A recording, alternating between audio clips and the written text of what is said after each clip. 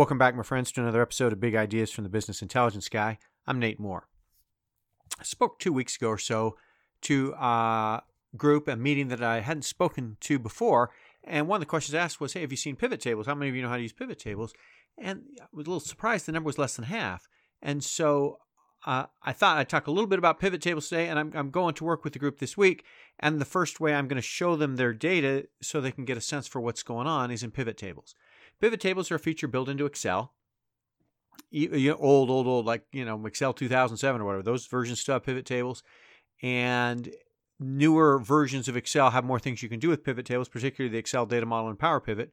But today, just generic, plain old, ordinary pivot tables can go an awful long way to helping you understand what's going on in your practice. And then if you want dashboards, or if you want Power BI, or if you want something fancy to communicate, some kind of pretty flexible, interactive way to communicate with your doctors, fantastic. But my suggestion is first understand your data and figure out what's going on in your practice before you try to communicate it to your physicians and show it to them in pretty or whatever. First, make sure you get your ducks in a row, and a great way to do that is with pivot tables. So the example graphic that comes with this is just some sample data that you might grab for practice. This is around payments coming in the door. And so first and foremost, one of the ways I'll look at it is to trend it. Show me by month and year, and are my payments going up and down, and where are we in terms of the pandemic and post-pandemic and all that good stuff. And then once you have a sense for your trend and what's going on, one of the great things about a pivot table is you can slice and dice that data. So you'll see some of the filters that I'm showing here are show me who earned the money that we're collecting, or show me what location it was, or what primary insurance it was, or all those kind of things. What type of, what CPT codes or what class or group of CPT codes earned this money? Where am I in terms of, revenue centers and that kind of thing? And if you can understand trends and then drill down and say, all right, if we're up $200,000, if we're down $200,000, is it because, Blue Cross, or is it this location, or is it this provider, or what's changed? And by drilling down and quickly and easily changing the filters, you can really get your arms around what's going on in your practice.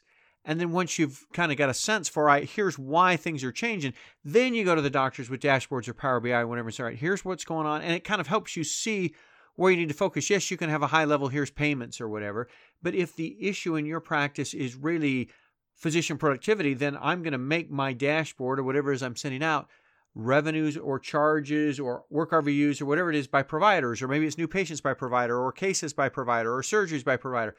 Once the pivot table leads you to what you need to see, then you can dashboard around that or decide what you're going to measure, what you're going to publish, what tool you're going to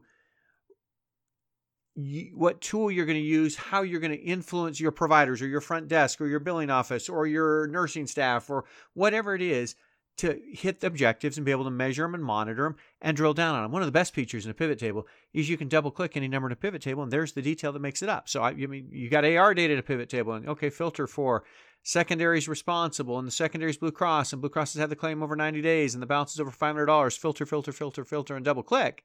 And there's the stuff to work on today. There's my over 90-day Blue Cross claims over $500, whether secondary or whatever, and you can quickly and easily find what you need to see and work with it.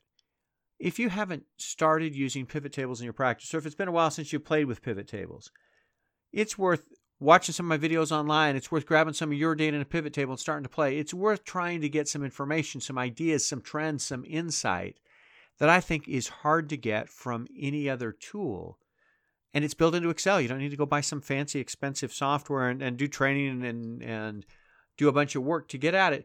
Dump your data from whatever your practice management or EMR is in rows and columns. You give me, appointments or pre-authorizations or charges or payments or our work RVUs, whatever it is. Get some data, get it in a pivot table and start to play. And you'll be amazed at the insights and the flexibility that you can get into what's going on in your practice. I hope these podcasts are very helpful for you. Thanks for joining me.